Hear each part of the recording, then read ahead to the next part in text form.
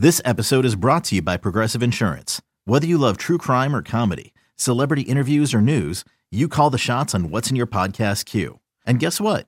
Now you can call them on your auto insurance too with the Name Your Price tool from Progressive. It works just the way it sounds.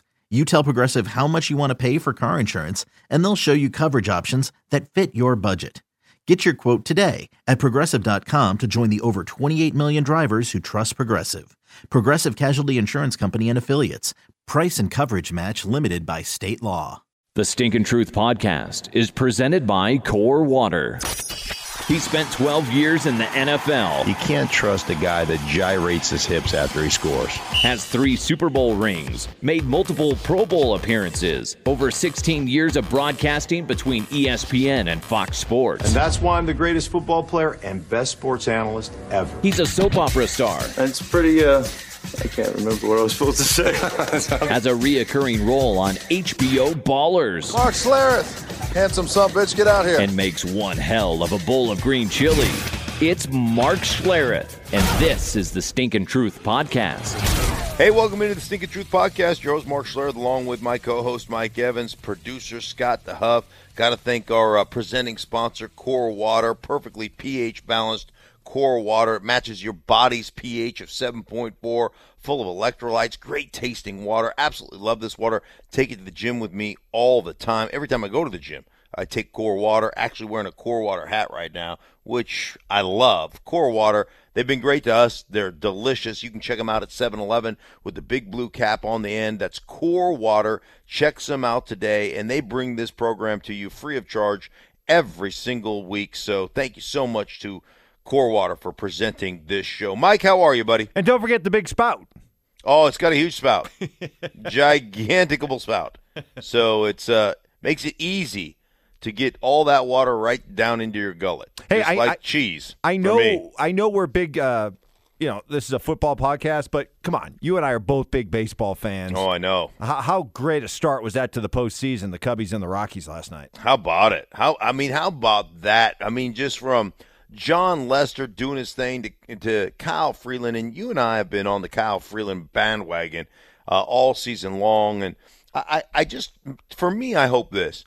I hope that the national media, and, I'm part of the national media, so I know how it works, but I hope all the national baseball media guys who ignore Kyle Freeland, who always say, hey, the Rockies, their hitters, all their numbers are inflated, they don't deserve to be in the, kind of the MVP talk and all that stuff.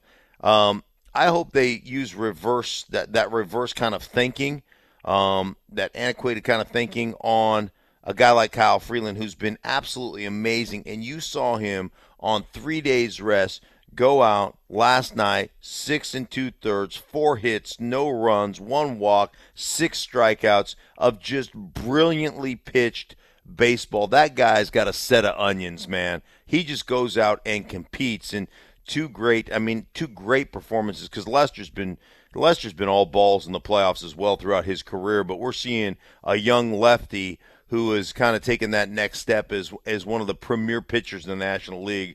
And I'm glad that the rest of America got to see what we've seen all season long, Mike. Yeah, and you know what it is, Mark? It's why I love the baseball playoffs. It's like why I love all playoffs, is because it reveals really, what you are as a competitor. Who you are, how you embrace the moment, or how you shrink away from the moment. And I'm watching Patrick Mahomes play Monday night, and look, both you and I have agreed that we eat crow on Mahomes. We didn't think that he'd be this good, this quick.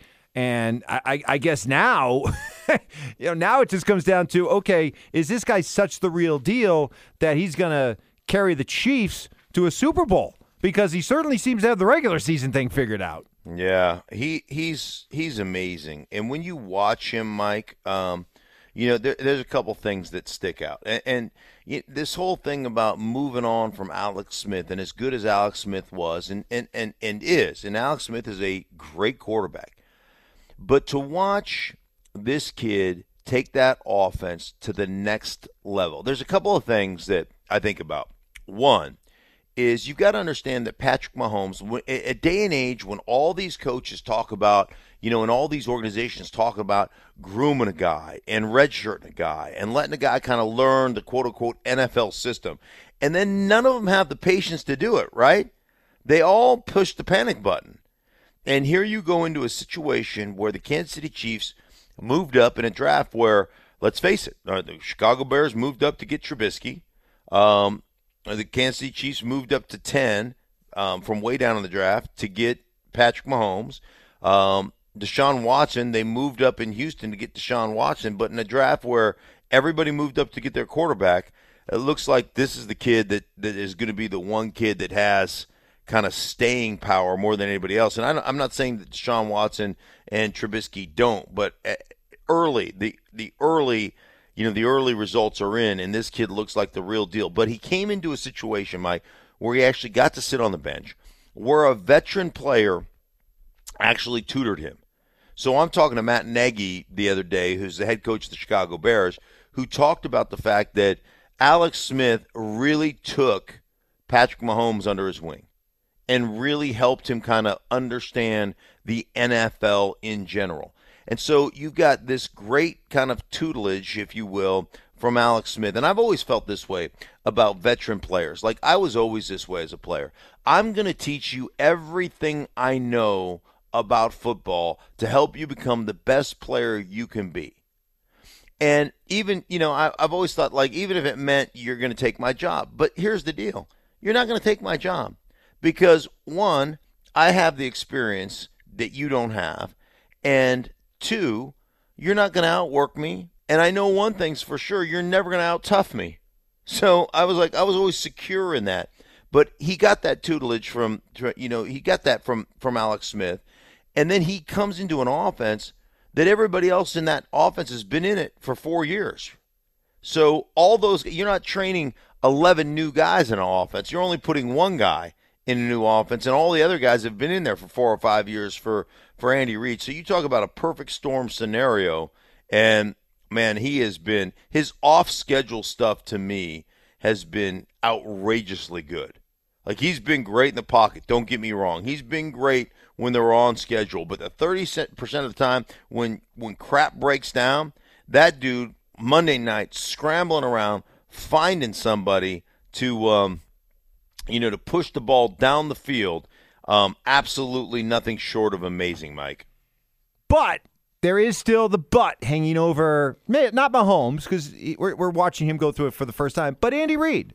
Look, this is a guy who I think everybody in the NFL community respects highly, but he's got to win that Super Bowl, right? I mean, in order to really put it over the top, he's got to win that Super Bowl, and his playoff failings have really dogged him of late. So what's going on right now is amazing to watch, but there is that but hanging over him and the Chiefs, isn't it? Oh, yeah. The whole, what they've done so far, we joke around on our radio show calling them the September Darlings, what they've done so far. But Andy Reid and this Kansas City team is going to have to get over the hump. They're going to have to win a playoff game. They're going to have to do something special in the playoffs to really solidify themselves as a team that takes it to the next step, so to speak. So that's something they've got to be able to accomplish. And so you're not fully going to be able to grade them, so to speak, until they get into a playoff situation, until they win a playoff game. Because that's really what it comes down to. It's funny. We look at the Chiefs' fast start, and we remain skeptical, and yet the Patriots get off to another slow start, and there's this sense that, they're right where they need to be, and they'll be there in the end, and now they get Julian Edelman back. Mm-hmm. Yeah, Julian Edelman is a guy for me. Yeah, like, there's very few times it's ever happened in my life, Mike. There's guys who set a tone, like guys on a football team that set a tone, and that tone to me is the toughness tone, the toughness quotient, if you will. And it hasn't. I mean, throughout my career, as not only a football player but as an analyst, so 12 years playing, and then 18 years covering this league, both as a studio analyst and as a as a game analyst now, here since I moved over to Fox. I think the times that I can think of a NFL wide receiver who set the kind of quote-unquote toughness tone, most of them just set the whining tone, the get me the ball, I'm wide open, the kind of petulant child tone is usually sent by the diva wide receivers. But I think there's been a couple of times in my life, I think Hines Ward for the Steelers back in the day set the toughness tone. I think that Steve Smith, whether it was the Carolina Panthers or whether it was with the Baltimore Ravens, set the toughness tone. I think, for me, Julian Edelman brings a certain toughness to the New England Patriots offense that they lack without him. He is the guy that catches, the underneath stuff over the middle, breaks the tackle, gets up after a big hit, and just talks smack to the opponents. Like to the point where they have to pull him out of the fray on a consistent basis. I just think that part is really, really cool. And I think he's the guy that brings them energy. So here we are, like we were last year. The Patriots at the beginning of the season were 2-2, and they go on to play in the Super Bowl, and they're 2-2 right now, and people were like, "Oh, this may be the season." They get trounced. This may be the season where Miami's ready to take the helm. Yeah, 38-7. Good luck, Miami. The Patriots are going to do what they do. They'll probably be 12-4 at the end of the season, like they are every year, and be a number one seed. Sounds like you don't think they'll have any issue with the Colts tomorrow night, huh? No, I hate the Colts balance. Your quarterback coming off a shoulder surgery, right? Do you know how many? I'm just going to effort this as we talk amongst ourselves. Can we just talk amongst ourselves? Sure. Sidebar. So, I always look at, hey, you got Andrew Luck, which you spent $100 million on, right? And, he's your quarterback of the future. And then he didn't play last year, and it was almost how many days between NFL passes was it for Andrew Luck? Oh, jeez. Yeah, it was a staggering number. Was it over 500? Yeah, it was. It was something crazy. Who knows? Close enough. It was. Let's say it was almost 2 years, right? Somewhere in that vicinity. Let's call it. I don't know. Yeah, 500 plus days. Whether we're right or we're wrong, it doesn't matter. We're in the ballpark. My point is this: you got a guy that's coming off the shoulder injury, and a guy that you got to manage and all that stuff. Last week in a loss to the Houston Texans, overtime loss, you lost 37-34. He threw it 62 times, Mike. 62 now, 4 TDs, no interceptions, 464 yards, almost 65% completion percentage. He was phenomenal. But you don't win. I just don't believe you win games in the NFL like that. I just don't think consistently, especially coming off an injury, you just expose yourself to hits. You expose your quarterback. I just don't think that's the proper way to go about it. But that's where they are right now. I just don't think you're going to beat New England that way. The other thing about New England, and this is the crazy thing to me, like they're missing Julian Edelman. They get him back on Thursday night, so that should be a big boost to them. Gordon also, that they traded from Cleveland, I think he'll get an opportunity to play. But this is so New England. So last week in their victory over Miami, I think Sony Michel had 25 carries, maybe 25-plus carries for over 100 yards. By the way, you know who the leading receiver was? James White. Is that not the most New England thing ever? Okay, we're down a couple of receivers. Yeah, things are, things are bad, and we're gonna fall apart, and there's not harmony here. Sony Michel, 25 carries, 112 yards, 4.5 yards a carry, 23 long, 1 TD. Oh, what? James White, 8 receptions, 68 yards, 8.5 yards per catch, and 1 TD. Yeah, we'll figure it out. We're going to be okay, guys. Pump the brakes. We'll be fine. That's New England Patriot football. Whatever we have to do to figure out a way to put our players, our best players, in positions to win, we're going to figure that out. And they do. The one thing New England does, Mike, and this has been historic as you watch them on film, they'll take – I used to know this coach that used to always say – he was a baseball coach, and he would always say, listen, one of my life's passions is to take the kids You know how you do Little League Baseball and you have these drafts, right? And you have these workouts, and then you go scout the kids, and then you draft kids on your team, right? And everybody's trying to get the best players. You ever had a Little League situation like that? Oh, sure. Okay. So this coach was a friend of a friend, and he said, my deal was to go in that scouting combine and take the kids that nobody else wanted and take these green apples, and through teaching and coaching and molding, turn them into Red Delicious by the end of the season.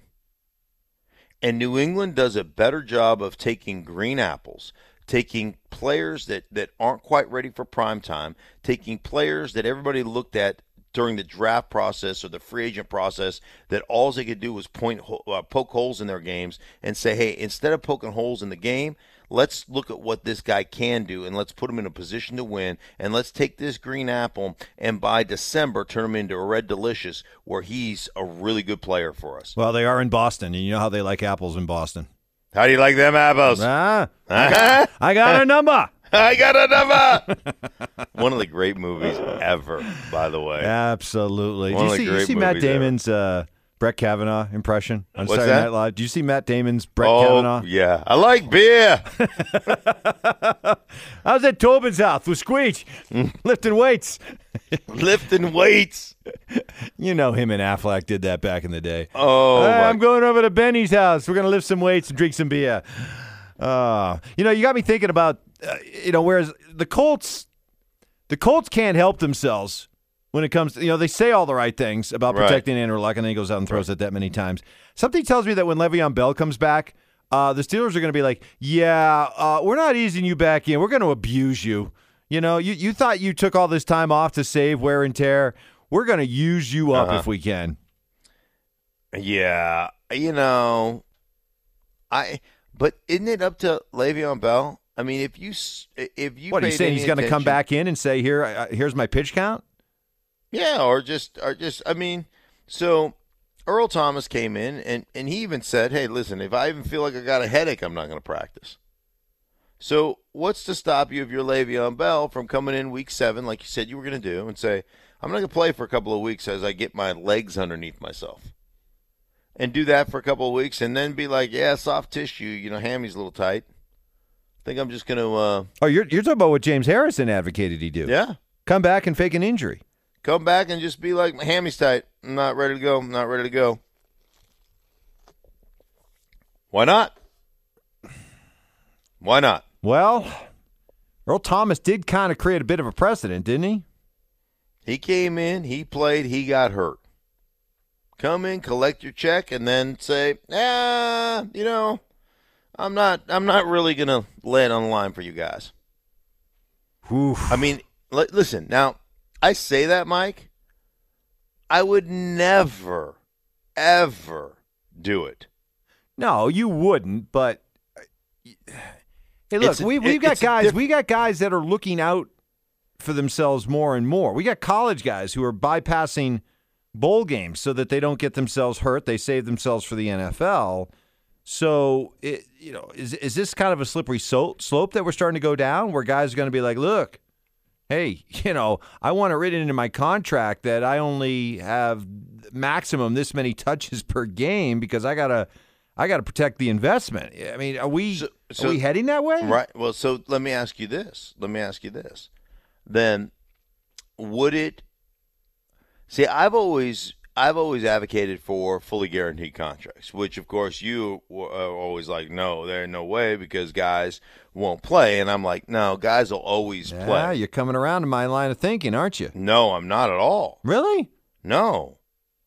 Guys will play. My thing with that is you don't have a fully guaranteed contract. Right? I mean, you are basically looking for long-term money. So here's what I would think would happen, and it may end up, from a player's perspective, it may end up hurting you in the long run. But I think what has happened in baseball will happen in football. Meaning that if you go to fully guaranteed contracts, i.e. Kirk Cousins, what's going to happen? you're not signing a 7-year fully guaranteed contract. It's gonna get to the point where it's 1 to 3 year deals. I mean, we saw this happen in baseball. So we saw baseball basically, kind of have a market, quote unquote, correction. You can call it collusion. Collusion. Call it whatever That's right. Call it whatever the hell you want to call it. But we saw them change that way, right? And that's kind of what we've seen here recently with baseball in general. And so, like a fully guaranteed contract, I mean, it may get to the point where the quarterback signs a long-term deal, but everybody else, is fully guaranteed. You're signing a 2-year deal. And that way, the teams protect themselves, and it also eliminates, it eliminates the players from renegotiating because you got to play this contract out. Say it's fully guaranteed. This is what we signed, and we move on. And we're not going after 2 years. Hey, I've outplayed my contract. No, that's the one you signed, and it was only a 2 or 3 year deal. And from a team's perspective, you better be very careful about who you give the money to, obviously. But I just think we may go that direction, and I think as the players think, because of the contracts the way they are now, these 7-year deals that really are voidable after 2 or 3 years, and we see all the time the teams after one season they bounce out of them. The teams won't be able to do that anymore. So I think what would happen was the teams would sign these 2-year deals or 3-year deals. Now you'd be a mercenary. You'd be like Darrelle Revis, and you can stay healthy. You can make a crap ton of money, but I think it might correct itself, Mike. And that fear of, well, these guys are going to roll over. No, they're not, because they're going to be a 2-year deal, 3-year deal, and you're going to use them up and spit them out. You think there'd be a blowback against Le'Veon Bell if he did come in and he either, all of a sudden hamstring, or if he did get into games, there was a certain cap on the amount of plays he wanted to have? Do you think that there'd be a blowback when he eventually would get that coveted free agency? Do you think teams would hold that against him at all, that like he revealed some serious character flaw that would scare them away, or would they look at it and say, hey, look, that's a whole Pittsburgh deal. That's their issue. He's good to go, and he'll be good to go for me, and I'm going to pay him for it. Well, let me ask you this. Do you think that what Earl Thomas said and the way Earl Thomas behaved, do you think there'll be any blowback on Earl Thomas? Or do you think teams will be lined up to sign him at the safety position? Yeah. I think they'll be lined up to sign him. If he goes out there, if Le'Veon Bell goes out there and gives you 10 just freaking dynamic plays and then goes, ankle's a little tender, I'm going to sit down. Because here's the thing that Le'Veon Bell learned about his teammates. His teammates are frauds. That's what he learned. How so? They're talking about his money. They're roasting him in front of a locker when they get in front of their locker room. His offensive line are bagging on him. Like before the Cleveland game, a game in which they went on the road and tied in Cleveland, and they're worried about Le'Veon Bell. Like, you don't do that. You don't do that to a player. Look at Bobby Wagner. Look at all the guys on that Seattle roster. Look at how they talk about Earl Thomas. Glowingly talk about his leadership, the way he works, the way he plays the game. Like, Pittsburgh turned their back on one of their players over a money dispute.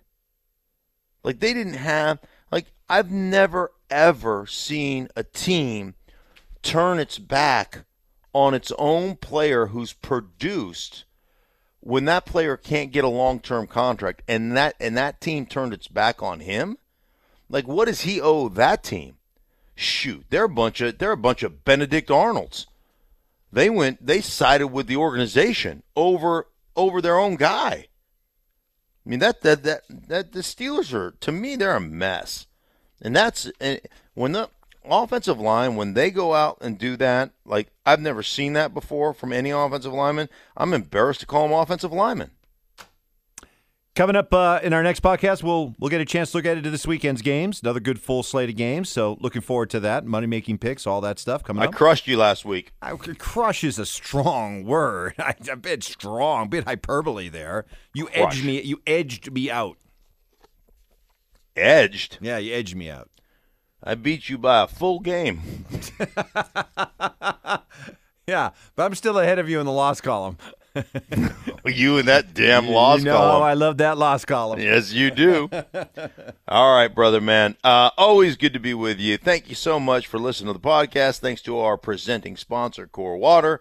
And we will be back with you later on in the week.